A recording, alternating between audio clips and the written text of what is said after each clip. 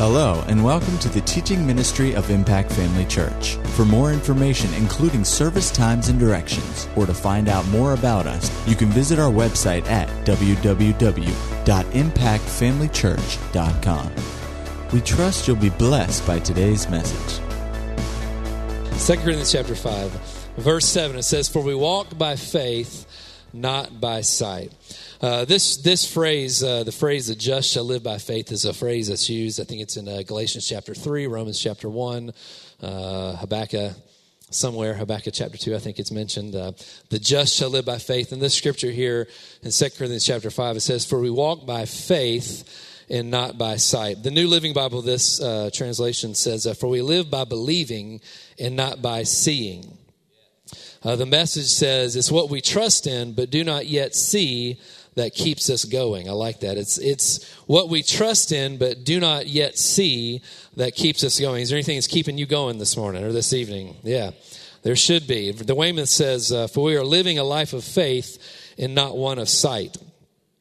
The Amplified, I like this. The Amplified, it says, "For we walk by faith." Notice, we regulate our lives and conduct ourselves by our conviction or belief respecting man's relationship to God and divine things with trust and holy fervor. Thus we walk or live not by sight or appearance.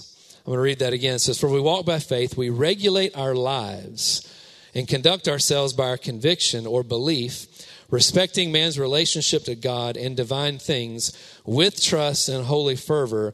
Thus we walk not by sight or appearance."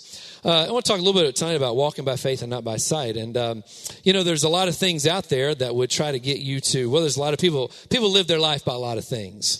Live their life by a lot of different things, a lot of different values, a lot of different things that people look to. And the scripture is very important. It's important that we find out what God's word says and put that into practice in our life. And as people who are in relationship and union with Christ, how we live our life shouldn't be the same way everybody else lives their life. We should live our life differently.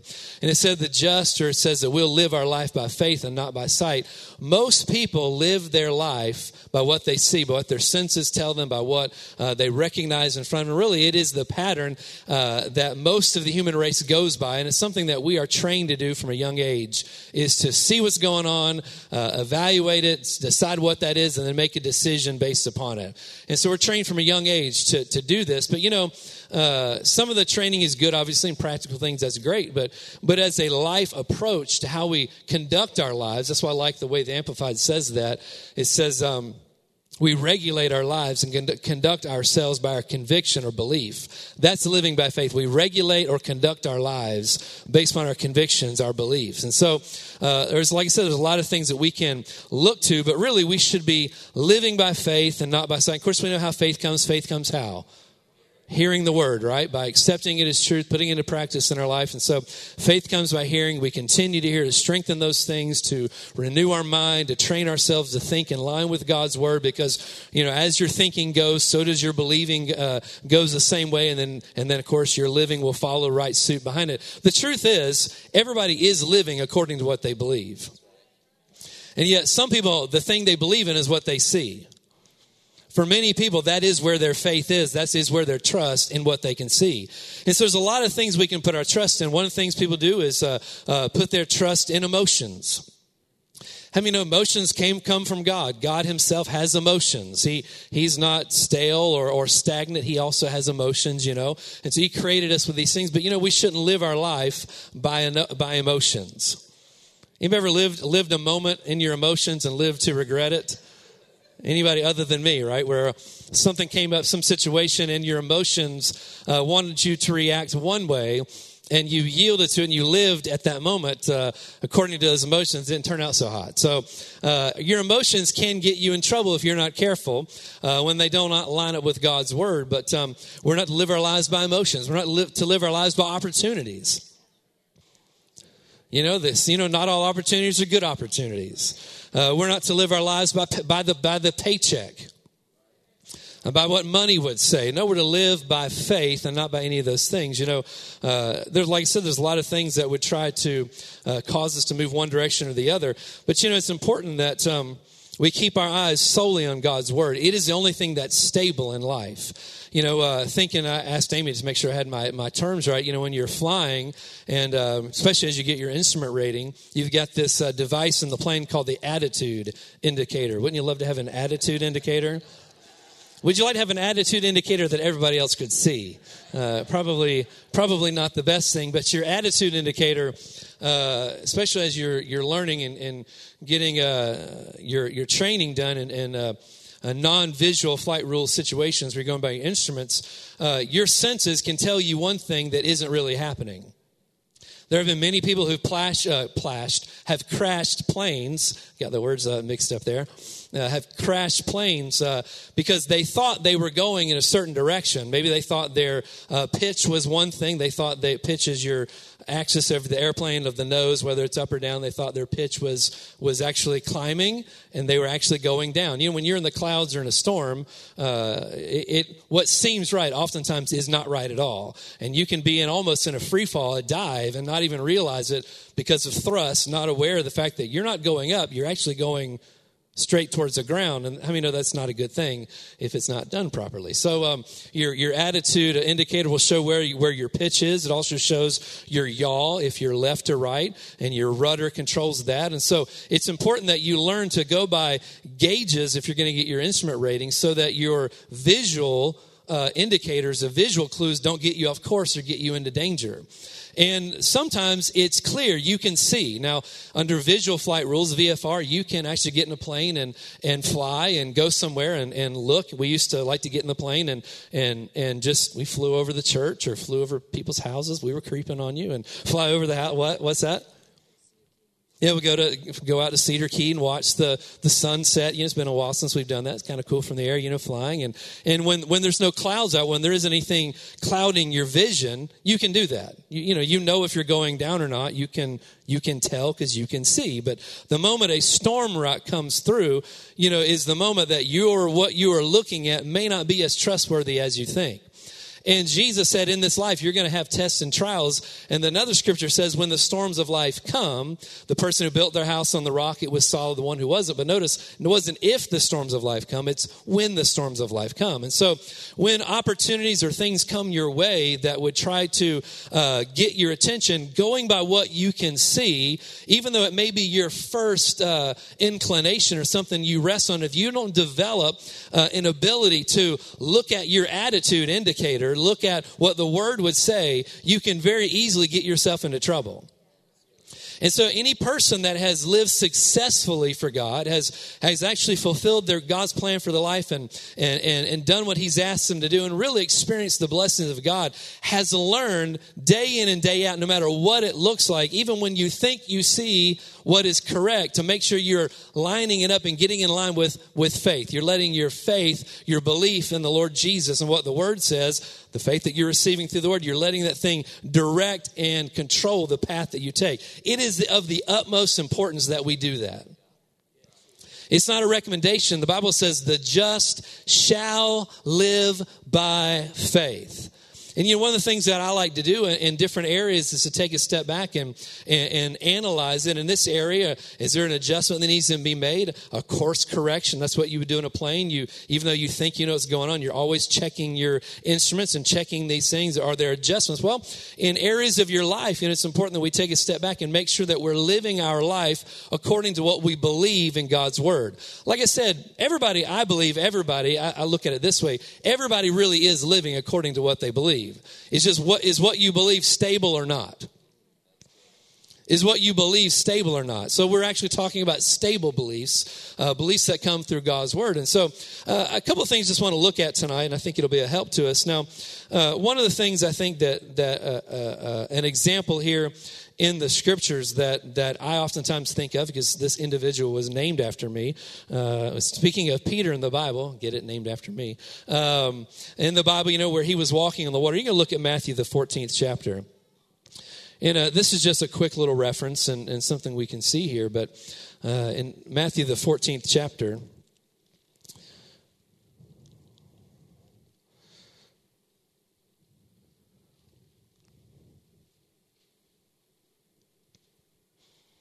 we're going to start in the Well, we'll just start in verse 22. It says, immediately Jesus, this is, of course, after the feeding of the 5,000. How many think that was a pretty epic event to be a part of?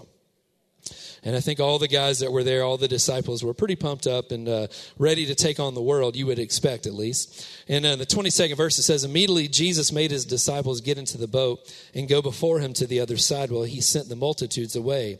And when he sent the multitudes away, he went up on the mountain by himself to pray. Now when evening came, he was alone there. But the boat was now in the middle of the sea, tossed by the waves, for the wind was contrary. You know, oftentimes, if we're going to obey God, we're going to live our life by our faith in the Lord Jesus, we will find ourselves in places where it gets a little windy.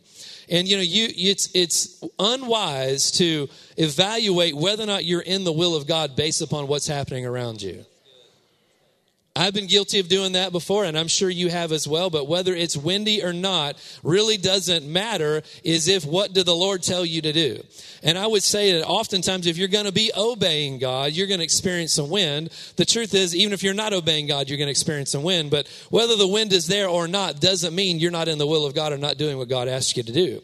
But in this case, you know, they were going to the other side, and they were out in the middle of the sea, and they were being tossed by the waves, for the wind was contrary. Now in the fourth, verse 25, now on the fourth watch of the night, Jesus went to them walking on the sea. And when the disciples saw him walking on the water, they were troubled, saying, it's a ghost, and they cried out for fear. It's amazing how quickly we can forget the great things God has done, the things we have seen when a little wind comes up. Verse 27, but immediately Jesus spoke to them, saying, be of good cheer. It is I, do not be afraid. And Peter answered him and said, Lord, if it's you, command me to come to you on the water. So he said, come. When Peter had come down out of the boat, he walked on the water to go to Jesus. Notice he's walking on the water to go to Jesus. Verse 30, but when he saw that the wind was boisterous, he was afraid and began to sink. He cried out, saying, Lord, save me. And immediately Jesus stretched out his hand and caught him and said to him, oh, you of little faith, why did you doubt? And when they got into the boat, the wind ceased, and those who were in the boat came and worshiped him, saying, truly you are the Son of God. They were just figuring this out. So a great thing happened in this story that's always been an amazing story to me. And we look at this, and people have criticized old Peter for doubting, you know, but truly Peter is one of the few people, he's in an elite club of water walkers. Anybody seen the YouTube video where this guy claiming to walk on water? A couple of heads are nodding. If you haven't seen this, you've not watched YouTube. There's a guy on YouTube that claims he can walk on water. It's just a big hoax. But anyway, there's only a few people who've actually done this. Jesus, Peter is one of those. And as the story goes, he gets out on the boat, or gets out of the boat, and he's walking on the water, but he sees the wind. He sees that the waves are big, sees that the wind is boisterous. And so at that sight, fear enters into his life. He has a command. The Lord said, come. He stepped down on the water, but when he saw the waves, he began to sink. Well, you know, before he saw the waves, he was still walking on the water. But what he recognized, what he saw, caused him to not be trusting in the Lord, to get his eyes on something else, and his faith began to wane, correct? And so we talk about this story oftentimes, and it's something that is a simple thing that is often exemplified or referenced, and something that Lois Toucher said that has always stuck to me. She said, you know, the enemy can't plan your defeat, but he can plan your distractions. And like I said, if you're going to obey God, things are going to get your attention and try to get you out of the will of God, to try to get you off course. And so you must keep our eyes on the Lord and continue to walk by the things that the Lord has showed us, the thing that he has taught us. And so it's a quick example that we're all familiar with. But as I was thinking about this, the Lord wanted me to kind of led me over to Hebrews, the 11th chapter. You can turn there with me. And just for a minute tonight, just to look at a few things here. Now, Hebrews chapter 11 is known as the chapter of faith, the hall of faith. I know when we were in Bible school, we took a lot of classes, obviously, on the subject of faith. And one of them, we spent almost the entire class, whatever the term was, on this chapter alone. Spent a lot of time looking at this chapter. And there's a lot of things here that can be seen. And how many know these things are written down and recorded for our benefit now that we can look back and see this and not make some of the same mistakes they did, and learn from some of the things they did, and pattern our lives after their faith. And so this chapter is the book of faith and the hall of faith. And one of the things I think that happens a lot of times, we see these people as heroes and forget that they were real individuals just like you and I. These were people with emotions. These were people that had opportunities and had things that were coming their way and presenting themselves, and winds, so to speak, that would come against them, that it would have been very easy to get their attention off what the Lord had told them to do and to get off track. But they're in the hall of faith. They're listed here because they walked and lived their life according to faith. They conducted themselves according to what they believed in God and didn't let anything else distract them. And so I just want to look at a few of these tonight. I think it'll be a help to us. We'll start in verse 1. It says, "Now faith is a substance of things hoped for, the evidence of things not seen.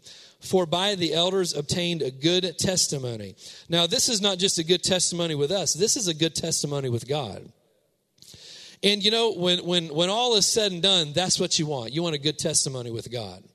Now, we know that Scripture and verse is not being written. They're not adding new books to the Bible today. And if anybody tells you they have a new book of the Bible that you need to add, you need to run from that person and not listen to them. But I do believe heaven is recording things and writing down the book of Acts, so to speak, is continuing on in heaven. Things are being recorded. And these individuals obtained a good testimony. And likewise, if we will conduct ourselves according to what we believe and not what we see, we will have a good testimony as well with the Lord. And one of the things you'll notice with a lot of these folks, they made some mistakes and things happened, but it's an overall principle of their life that they conducted their life according to what they believed and not what they saw. Not what was presenting itself to them that got them this testimony, this good report with God. It says in verse 3, "By faith we understand that the worlds were framed by the word of God, so the things which are seen were not made of things which are visible." Now in verse 4 it says, "Now by faith Abel offered to God a more excellent sacrifice than Cain, through which he obtained witness that he was righteous, God testifying of his gifts, and through it he being dead still speaks." Now, this first one that's listed here is of Cain and Abel. And you know, we don't have a whole lot of information about the life of Cain and Abel as far as the things leading up to this. You know, and I went back and looked as far as the sacrifice that they were made. And there isn't from what I can tell, a very specific where Cain missed it, where he didn't, what was a specific problem with the sacrifice. We do see here that the sacrifice that Abel made was done through faith, whereas Cain's was not. So that right there in and of itself, you know, Pastor said this morning, if it's not something, whatever is not done in faith is sin. And so obviously Abel's sacrifice was made through faith, but Cain's was not. And so one was accepted and one wasn't. But in Genesis chapter 4, it gives us a little bit more information about this. And we're talking about living our lives according to what we believe and not by other things. Now, it says of Cain and Abel, as far as some background on this, what happened in chapter 4 of Genesis. Now, Adam knew Eve, his wife, and she conceived and bore Cain and said, "I have acquired a man from the Lord." And she again, and she bore again, this time his brother Abel. Now, Abel was the keeper of the sheep, but Cain was a tiller of the ground. And in the process of time, it came to pass that Cain brought an offering of the fruit of the ground to the Lord. Abel also brought of the firstborn of his flocks and of their fat. And so we can see here that living our lives based upon what we believe is important in our everyday life, even our offerings to God. Now we're talking about this. This is one of the first individuals listed in this hall of faith that obtained a good report or had a good testimony with the Lord. This was something concerning their giving, but really it was concerning how these two viewed God. Everything in our life that we experience really goes back to our relationship with God and how we see ourselves in relationship with Him. How we see our relationship with Him, how we see Him, how we see ourselves. And you see a difference right here between Cain and Abel. Now we know that what Abel did was in faith and what Cain did was not in faith. It says that in Hebrews. But it says here that Cain just brought an offering, whereas Abel brought of his first fruits. Now, it doesn't say that the Lord had already instructed them on how to give or what to give, but obviously there was something in Abel's heart, whether the Lord had already told him or not, there was something in Abel's heart that recognized that God was his source. He looked to God for who He really was. He didn't just look at God through human eyes. He realized that this is God and He deserves my very best. That is a representation of someone who has a heart after God. So the very first person listed, you can see their faith was evident in their approach to Him. If you go on reading, on what happened here, the next verse, and the Lord says, and the Lord respected Abel and his offering, verse 5, but he did not respect Cain and his offering. And notice it says that Cain was very angry and his countenance fell. Cain was very angry and his countenance fell. Like I said, the first example we have in Hebrews 11th chapter is really of their approach towards God, their faith in God, their recognition of who God was in their life. Abel was open to hearing instruction and even correction if it was necessary. Cain wasn't open to either. Cain wasn't open to either because when the Lord came back, notice there wasn't a judgment sent on or pronounced on Cain because his offering was wrong. The Lord came to him and talked to him and about it, and Cain got angry about it. He had a chance to respond any way he decided to, but his attitude towards God, his love for God was evident in how he responded. Verse 6, so the Lord said to Cain, why are you angry and why has your countenance fallen? If you do well, will you not be accepted? And if you do not do well, sin lies at the door. Even now, Cain had an opportunity to make a decision. But what you have is you have one person that already made a decision to live their life in faith towards God in the very foundational part of their life, to recognize that God was the authority of what was going on and the authority of their life and the one they were going to worship and look to and prefer. Abel believed that, Cain did not. And so Abel's was accepted. Cain's was not. Of course, you know the rest of the story. Cain ended up, killing Abel. But time does tell of the fact that Abel's sacrifice was accepted and Cain's was not. But that is an indication, first and foremost, that what Cain or Abel did was in faith because he honored God. He had a heart towards God. Really, if we're going to go forward, all of us are going to need, or at times need, some instruction and correction. We're going to need some advice. We're going to need some direction from the Lord that may not be what we think is right. We might think we have a better idea, or there might even be times where we think what the Lord's telling us isn't really necessary. We might think that what we're doing is good enough, but really it's a reflection of your heart. And then the attitude of your life, if you are walking by faith, if he tells you to do something, you're going to be quick to do it. And we talk about different subjects, and as a minister, and I'm sure pastor would say the same thing, when you get on different subjects, you can see people oftentimes bristle at certain subjects. When things get brought up, they bristle or back away, or it gets them ruffled a little bit. I call that a little bit of a Cain syndrome in our life, and we're all guilty of it at times, but it's something that we need to be on forever watch and looking out to make sure there's not a little bit of Cain in us. We want more Abel and not just Cain in our lives, because there are areas in all of our lives that'll cause us to bristle, and what that is, that's an area that is not really yielded to God. It's an area where we're not living by faith in what he's told us to do. Or not living in faith of what he's going to tell us to do. Sometimes we make honest mistakes just because we don't know better, but we must always stay open to the direction of the Lord. Must always stay open to him continuing to develop and fine-tune things in our life. That is a reflection of faith towards God. And if we're not, it is a reflection of rebellion in our heart towards God.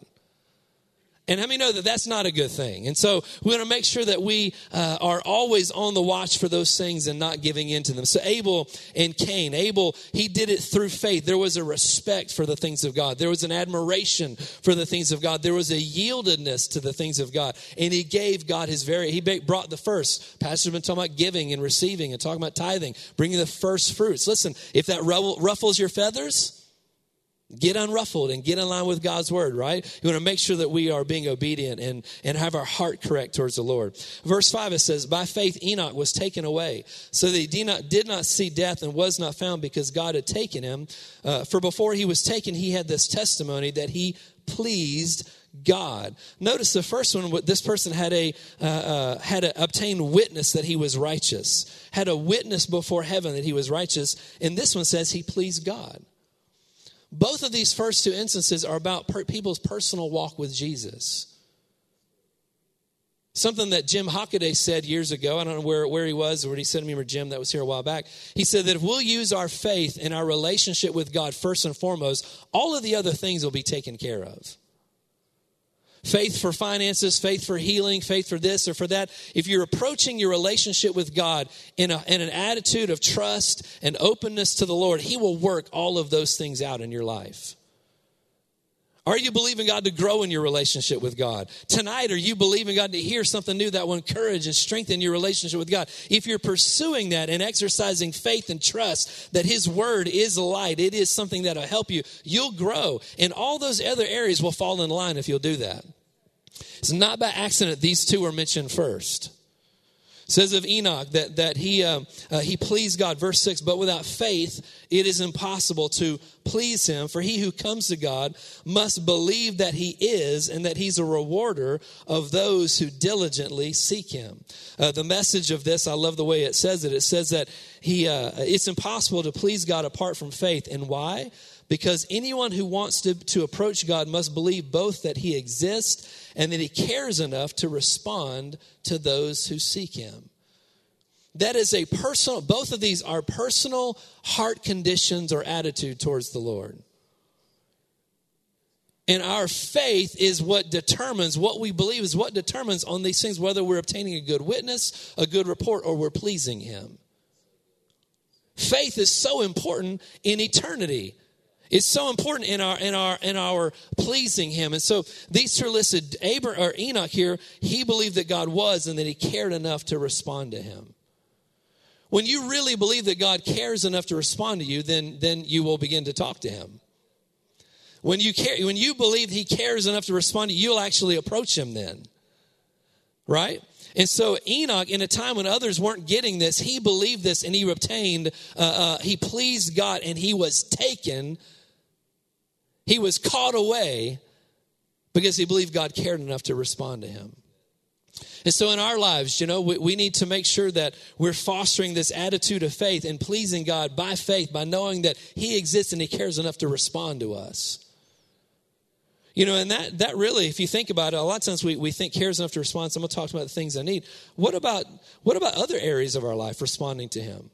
Our prayers are vital in every area of life. Our pursuing the will of God and the kingdom of God, its advancement in the earth, he cares enough to respond to your prayers. He cares enough to respond to your requests and your stand and the things that you are going after. And so always be continuing to be moving forward and pursuing for more and pushing for more and endeavoring to grow in these things. And so we see here that by faith Enoch pleased God because he saw that God was a rewarder. Verse 7, by faith Noah, being divinely warned of things not yet seen, moved with godly fear, prepared an ark for the saving of his household, by which he condemned the world and became heir of righteousness, which is according to faith. Notice, by faith, Noah, being divinely warned of things not yet seen, moved with godly fear. This is someone that was warned of things that were coming even though they didn't see. He obtained a good report. He's listed here because what he believed, what the Lord told him, he acted upon it. And so we're talking about living our life by faith and doing things according to what we believe. And there are warnings in the scripture about our lives that we should listen to, that we should pay attention to, that we should prefer and actually trust and act accordingly to it. There's a lot of warnings in Scripture. There's a lot of warnings in Scripture, and that's one of the things personally that I've been looking at in my own life and studying personally, just looking at these things to make sure that I don't fall short in anything and make sure that I'm meeting the mark and not letting something creep in and cause there to be a problem there. In this particular case with Noah, he was warned of something that nobody else had even heard of yet. But it saved Noah and his entire family. And it wasn't just a 1 week thing. It was something that took years to pursue. I will say this, where you're at right now, whatever it is that the Lord has asked you to do, whatever he's warned you of or instructed you to do, listen, don't let time dictate whether or not it's happening or not, or whether or not you're in the will of God. Don't let time be the thing that tells you whether you're right or not. Whether you're right or not is whether you're obeying what he told you to do.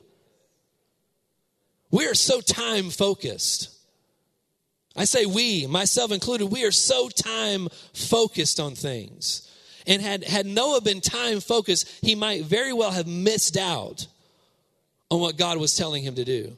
Lord, how long has this taken? I haven't seen any of this. I've not even heard any of this. Nobody knows what else. Nobody's heard about this. There's no indication this is going to happen. You remember the old group David and the Giants? Some of you old folks, sorry. David and the Giants had this song, talking about Noah. And I remember that song as a kid listening to it. In the background, the song was playing, had people mocking Noah and making fun of Noah. Like I said, a lot of times we think these are just guys. These are people who had to live with this stuff. I mean, friends, family, neighbors, people that he valued their opinion were mocking him. And yet he believed something. He had heard from the Lord. He believed something, and he continued to press, continued to obey, even when there was no sign of this thing happening, even when everybody else was telling him, you're nuts. He continued to do what the Lord told him to do, what God instructed him to do. And that very act of obedience is what rescued his entire family. I would say this, don't put too much stock in what other people say sometimes. Don't put too much stock in what other people say. I know several years ago, Amy and I, the house we're living in now, we've been there, 8, 9 years, something like that, which is shocking for me because we always had the 2-year and sell policy. We'd stay somewhere 2 years. How many of y'all love to move houses? Shame on you. So anyway, we would buy a house, stay there 2 years and we'd sell it. Then we'd move into a new house, stay there 2 years and we'd sell it. We did this house after house after house. So I remember thinking where we are now. We've been there for way longer than I expected us to be, but it's been good. When this house came available, I don't even remember now the details of exactly what happened. It was Stephen or Leslie had called me. One of the two had called and said, listen, a house just came up on the MLS or whatever, MLS, right? And there's been some kind of problem with it, and it should have been listed a long time ago, and it hadn't. You need to go look at it. Go look at this house. And I hadn't even seen the house yet. On the inside, I just knew that's your house. Hadn't even seen the house yet, hadn't even looked at it. I just knew on the inside that's your house. And so I drove out to the property. I remember that when we first pulled up to the property, the sun was going down. I went out there first by myself, and I called Amy, and I said, hey, Leslie called me, or Steve called me, one of the two, and I said, they told me about this house, and so I'm standing in front of the house. She told me when I called her, when I said I'm standing out in front of it, she knew in her heart, that's our house too. She just knew it. That's our next house. Hadn't even seen it yet. Well, there was a long story about how this house had come available. Well, this was right at the time when the market was crashing. Remember that? The market was going down, and we had been in our other house right at 2 years, and the housing market was in the state of free fall at that moment. Panic had just broken loose. And so this house, had come available, and the seller was a bank-owned property. It was a repoed house, and so they had some problems with how they had listed it, and so they wanted to sell it quick, and they were only interested in somebody who could do it immediately. How many know that if you're not in the market to buy a house, you necessarily don't have your finances all in order to just go out and buy a house? We hadn't called a bank, hadn't even looked at how we could do this, hadn't even been on the radar. Got a phone call later that afternoon. I'm standing in front of the house. I knew it was mine, but I also knew they needed money right now. And so we just knew, that the Lord has told us this is our house. And so just felt impressed. We borrowed money from Amy's parents, borrowed money from my parents. We tapped out our line of credit on our house. I would not recommend anybody do this. The market is crashing. It is diving, and we're borrowing up to our eyeballs anything we could borrow. We're borrowing everything we can find, and we paid cash for the house. So we're not looking to sell a house. It's how many know you've got to get a house ready to sell it, especially if you've got little kids running around, right? You got to do a lot of stuff to get it ready. So we had things because they tear everything up, right? All the parents say amen. So if it can be broken, they're going to find a way to break it. So we had stuff we had to fix, but the market every day is losing seemingly thousands of dollars on our house. And we needed top dollar for this house. We needed the very max for this house. And I'll say this, there was a brand new subdivision being built with our exact same houses in it that were selling for less brand new than what we needed for ours. Now, it's not typically the recipes that you would want to do. I know afterwards, Stephen had told me it was all said and done. He said, had you not told me that the Lord told you to do it, I'd have told you you're crazy. But I had heard from the Lord. He told us that's your house. There were people in this church. They're not here any longer, but we got rid of them. No, they left on their own. But there were people here in this church at that time. I remember one individual that laughed in my face when I told him what we were doing.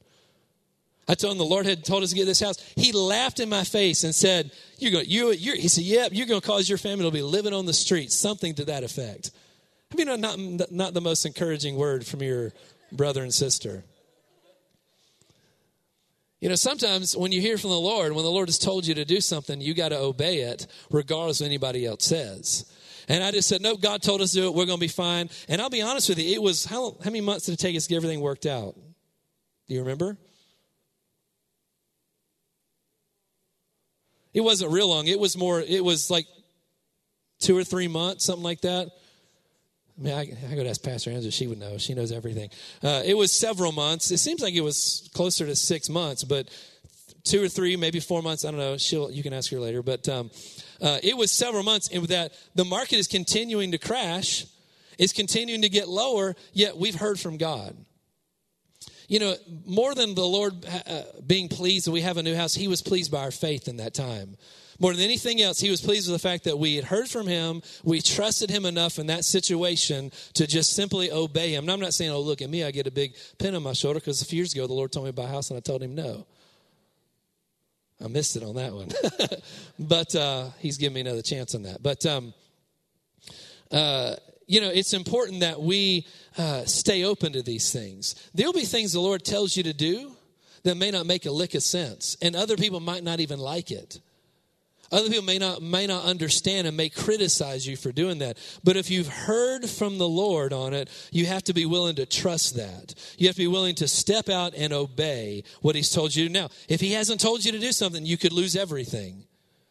But you have to obey him. If he instructs you to do something, step out and trust him. All of these people that you look at, they were willing to take a step of faith and to step out beyond themselves.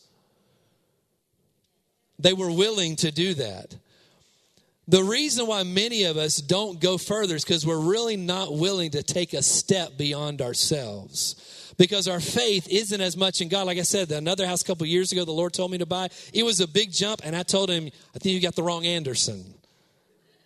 I don't see how that would work. I don't see how we could do that, and we just missed it. Now, I'm willing to tell when I make a mistake. That one kind of scared me a little bit, so I didn't do it.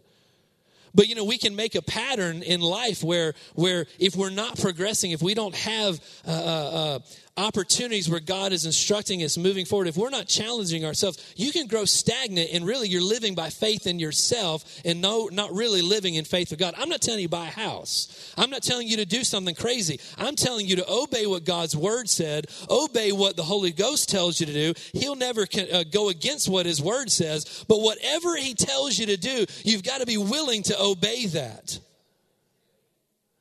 There are times, there are things that, job situations that the Lord would tell somebody to do this or do that, but because they're looking at the numbers more than they're looking at his word or what he's instructed them to do, they can miss out on what God, the blessing, the advancement, the influence he's wanting them to have, because they simply were not willing to really trust him. They wanted to trust themselves.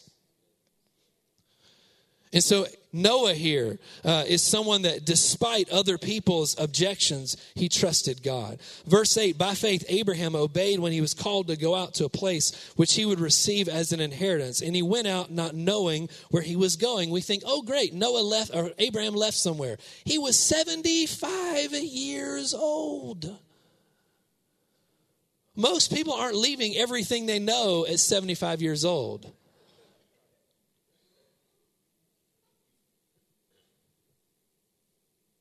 There was a reason why God made a covenant with Abraham. He just simply trusted God. He just simply trusted his word enough. Like Abel, he recognized he was God. He recognized and valued his opinion, his instructions so much he'd do it. And just like Enoch, he sought after, he knew that God was a rewarder of those who seek him. He knew from their examples, he moved, he responded. And when the Lord told him, when God told him to leave where he was, and everybody knew to leave his father's house, he did it. Why? Because he trusted God. See, this is a lifestyle. I'm not talking about individual events. I'm talking about a lifestyle approach to how we do things. a lifestyle of how we do things. Listen, on the individual things, when we make it, when we miss it, listen, God's grace is there to help us get over those things and correct those things. If our general approach and heart towards God, our faith in God, if we're living by trusting in him, if that is the approach of our life, he can get us to where we need to be, even if we get something a little messed up, right? Even if we get involved and mess something up somewhere, he can still get us where we need to be if our overall heart towards him is what it needs to be. Abraham left where he was. It says in verse 9, by faith he dwelt in a land of promise. Notice, he was even in a land of promise. He dwelled there as in a foreign country. Abraham was even somebody seeing even beyond the time he was living in. He was in a place where he was in the place where God had promised him, but he wouldn't even make a permanent home there because he saw there was something more for him. There was something was greater coming. He said he dwelt there as in a foreign land, dwelling in tents with Isaac and Jacob, the heirs with him of the same promise. For he waited for the city which has foundations, whose builder and maker is God. I think this is mentioned because this exemplifies the heart, our trust in him, to live for more than just this life. Enough faith to live our life in such a way that we're pursuing something more than just the 80, 90, 100, 110, whatever years that we're here. I was talking to him the other day at the gym, and he's like 75 or 76, and I said something, and we were talking about somebody that we knew, that we're talking about a guy that went skiing. It was on, I don't know if anybody saw this last week on the news. He turned 100 years old, so he went snow skiing on his 100th birthday, and I thought, man, that's awesome. But I told this guy, I said, I don't know that if I want to be here when I'm 100. I mean, I want to get my work done and be gone. If the Lord tarries, I don't know if that I want to be here at 100 years old, but if I am, I'm going skiing. So he said, I don't know that I want that either. But Abraham at 75 years old, he was living a life. Even when he went into the sun, he was still living a life beyond his 75, 85, 100 years. He was living from something that was to come. It was affecting his daily life.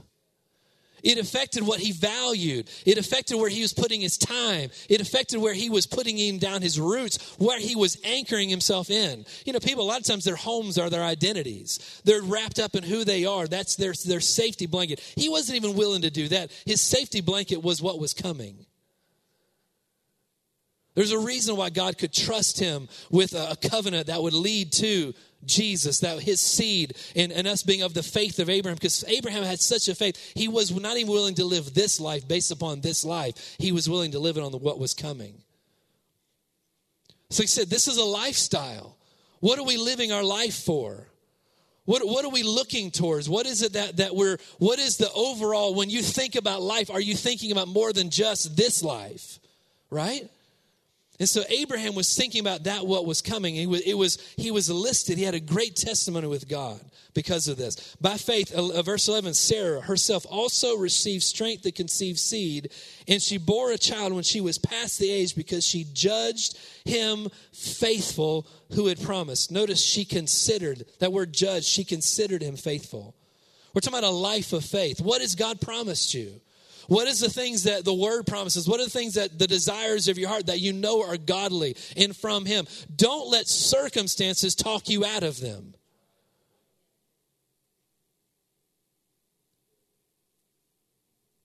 Don't let circumstances talk you out of them. She judged God faithful. She received strength to conceive a seed and bore a child when she was past the age. Listen, even when something seems dead and lifeless, when there seems to be no possibility, if you have God's word on it, don't give up on that thing. Don't give up on that thing. I'm talking to some people tonight. Don't give up on that thing. There's no life there. It's not even possible. Don't look at what you see. Don't look at what you see. What's the Lord said to you? What's the desire of your heart? What are the promises of God in this area? What has he said? You can have that very thing if you receive strength to conceive, if you don't let that thing die. She received strength to conceive because she judged God faithful who had promised. Therefore, from one man, verse 12, therefore from one man and him as good as dead were born as many as the stars of the sky and the multitude, innumerable as the sand which is by the seashore.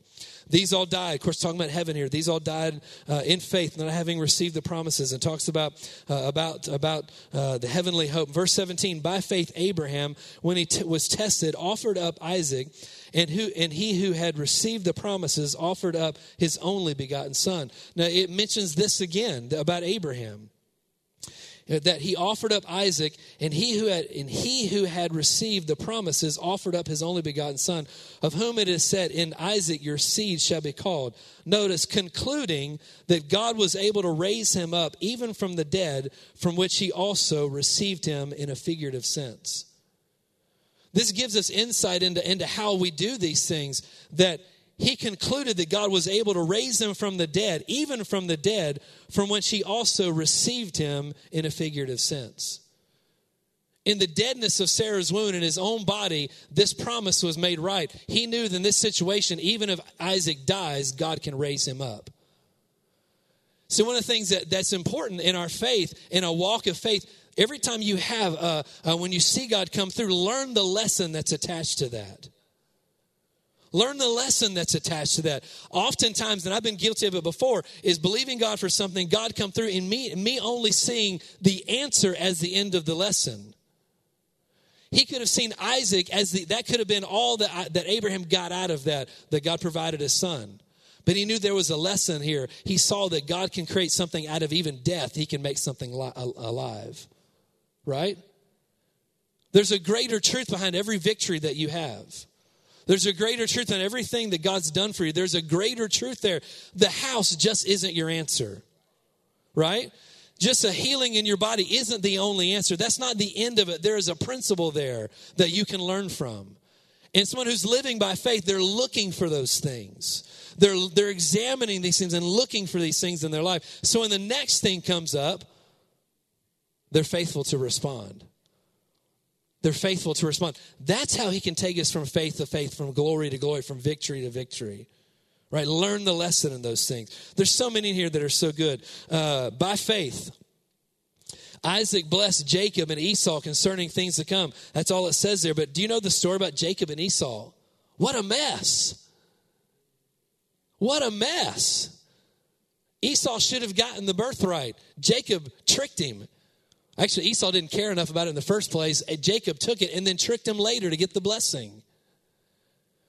By faith, Isaac.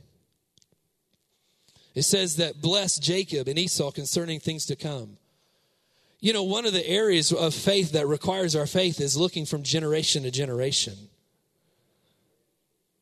That requires faith. I mean, if you're going to really be able to impart into your children or those who are coming up behind you, if you're going to be able to really impart things in them, you got to believe that the God who's seen you through will see them through as well. Even though you know their humanity and know their shortfallings, just like he knew yours, he still saw you through. Right?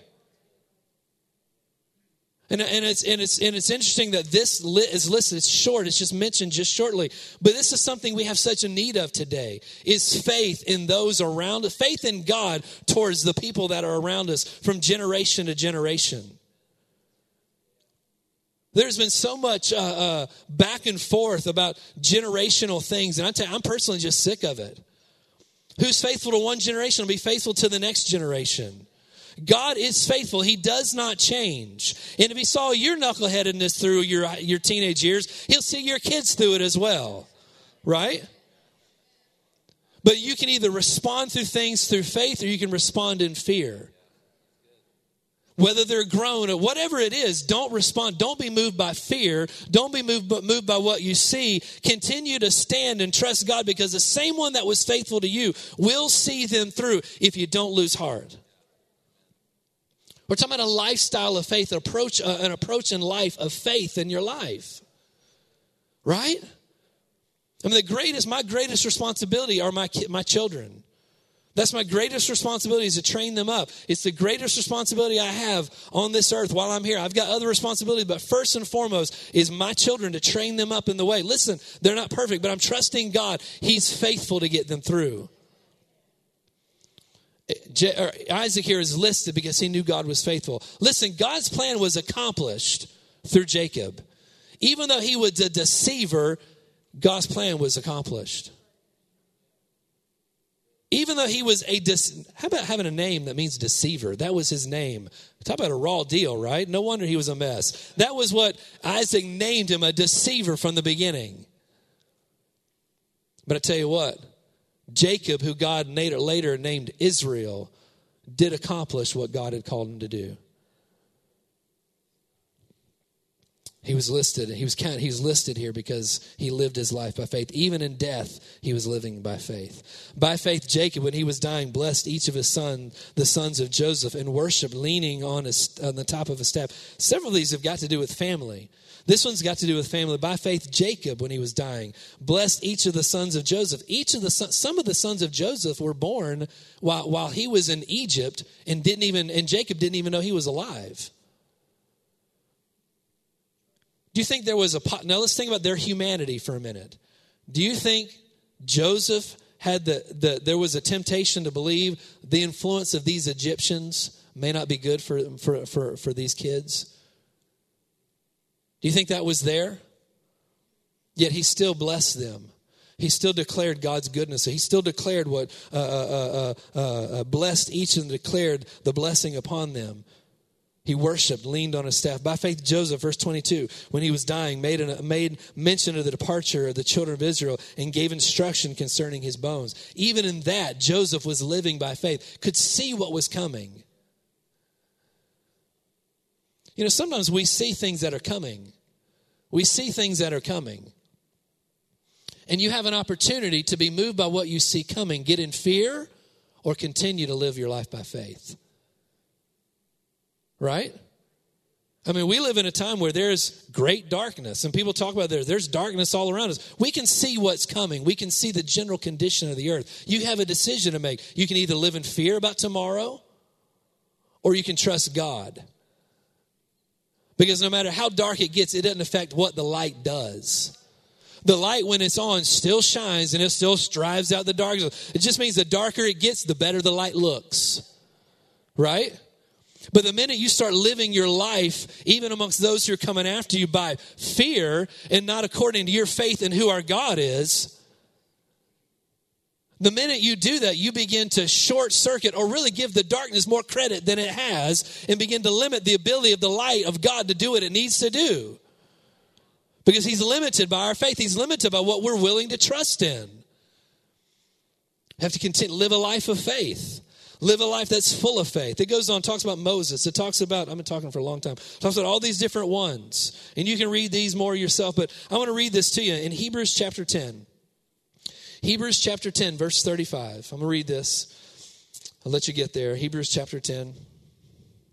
Now, I don't know anybody else, if you've ever read Hebrews 11 and looked at these people and just thought these are just stories and these are just heroes, but you forget about their humanity. Imagine what Joseph was facing. I mean, think of Joseph. He knew how the Egyptians worked. He knew how their society, if anybody knew the Egyptians, it was Joseph. They had locked him up. They had thrown him in prison. They had lied. They had done all kinds of, he knew the Egyptians. He knew what was coming. He still knew God was better. He still knew God was faithful. He still knew God could do it. He even knew, listen, when the time comes, you move my bones, you take my bones with you. Don't leave them in this place. These are people who had real lives. Just like you have they face the same stuff you face. I like the scripture about Elijah. He was a man like us, right? Tempted just like we are. These are people that were tempted to doubt, just like we've been tempted to doubt. Just like we're tempted to not believe. Just like we're tempted to react in fear. Right? I wonder how much of our lives, the decisions we make are really wrapped up in fear. Pastor this morning talking about giving. People who don't give is because they're afraid. It's a response of fear. Let's be honest, that's what it is. Right? It's a reaction of fear. We short circuit the blessings of God because we're living by fear in that area and not just simply trusting God. What would life look like for each of us if we just lived with reckless abandon, whatever he told us to do? Now, we know it was God. But what about even our approach hearing from God? We approach that in faith. That actually can hear his voice. that actually I know when he tells me what to do. You ever been in a situation where you think the Lord's telling you to do something, but the what if starts playing? Well, what if this? What if that? I've been there, right? What if we got to the place where we just responded to him and trust we actually heard his instruction? That what he told us to do, we actually heard his voice. Because after all, he said we would recognize his voice. And quit playing the what if game and just simply obey what he tells us to do. What would your life look like? What would my life look like? Let's be endeavoring to get to that place, amen? To continue moving forward in those things and pursuing those things. If you want experiences with God, have them. Just have them. I know this is separate, but like Enoch, do you believe he cares enough to respond to you? Do you believe the word that if you seek him, you'll find him? Do you believe that? If you believe that, well, then just have your experiences with God. What if somebody doesn't like it? Who cares if they like it or not? I can almost guarantee somebody won't like it that you had an experience with God. Right? I can almost promise you that's going to happen.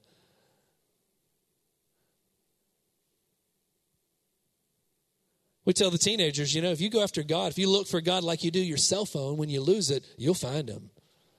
Right? You lose your cell phone, brother, you're tearing that house apart. If you'll tear your life apart looking for him, you'll find him. But you only do it if you believe he's there. You know why I tear the house up? Because I believe that the thing, I can see the locator on the iPhone locator. I can see it. I can see it's in my house. I'm going to tear that house apart. Right? It's somewhere in this house. I'm going to find it. Well, you have his word. You know that he's there. Find him. That's a life of faith. If you're not finding him, it's because you don't believe that he's there. Right? You can have as much as you want. Enoch walked with God and was taken. Nobody else was. He did something nobody else was doing. Didn't have a covenant with, wasn't born again, wasn't in union with Christ. None of that stuff. He just believed, God, I can find him. I believe that he exists. I believe he's a rewarder. Ooh, that's faith. That's faith. Can you do that? That wasn't a rhetorical question. Can you do that? Yeah, you can do that. God will respond the same way to you. Hebrews chapter 10, verse 35 says, therefore, do not cast away your confidence, which has great reward. For you have need of endurance, so that after you have done the will of God, you may receive the promise. Verse 37 says, yet for yet a little while, and he who is coming will come and will not tarry. Now the just shall live by faith, but anyone who draws back, my soul has no pleasure in him. Verse 35 though says, do not cast away your confidence, which has great reward. For you have need of endurance, and after you have done the will of God, you may receive the promise. In our life, whatever it is that where we're at, no matter what we're facing, don't cast away your confidence. Don't cast away your confidence. Continue to trust in him. Continue to go after him. Continue to pursue him in these things. Continue to pursue him, living a lifestyle where you're open. Live that lifestyle. Live it where you're open, you're looking, you're wanting to grow, you're wanting to pursue him, you're wanting to do these things. I tell you, if you'll do that, the sky's the limit. Just do not cast away your confidence. And I'll say this, if the Lord has told you something specific, don't cast away your confidence in that area. If he's promised you a house, get your house, right? If he said something about your family, you believe that for your family, right? Don't let somebody else talk it out. Don't even let your past experiences talk you out of it. Don't cast aside your confidence. Maintain your confidence in God is faithful. It has great reward if you'll do it. Amen? There's so many different things we could talk about and look at, but we'll stop with that. Praise God. God is good. Amen? Hallelujah. A life of faith. It's exciting. It's exciting. Woo! We should be having testimonies all the time about what God's doing. How he's directing us and leading us and moving us forward and how he's showing us things. We should be growing in these things. Happening every single day, more and more. If he's not, get on board. If he's not showing you things, if you're not growing in these things, just get on board. He's right there. It's a matter of looking your attention from one thing, the things that are seen, what's felt, how you feel, and just shifting your attention to what His Word says. What is He telling you to do? It's just that easy.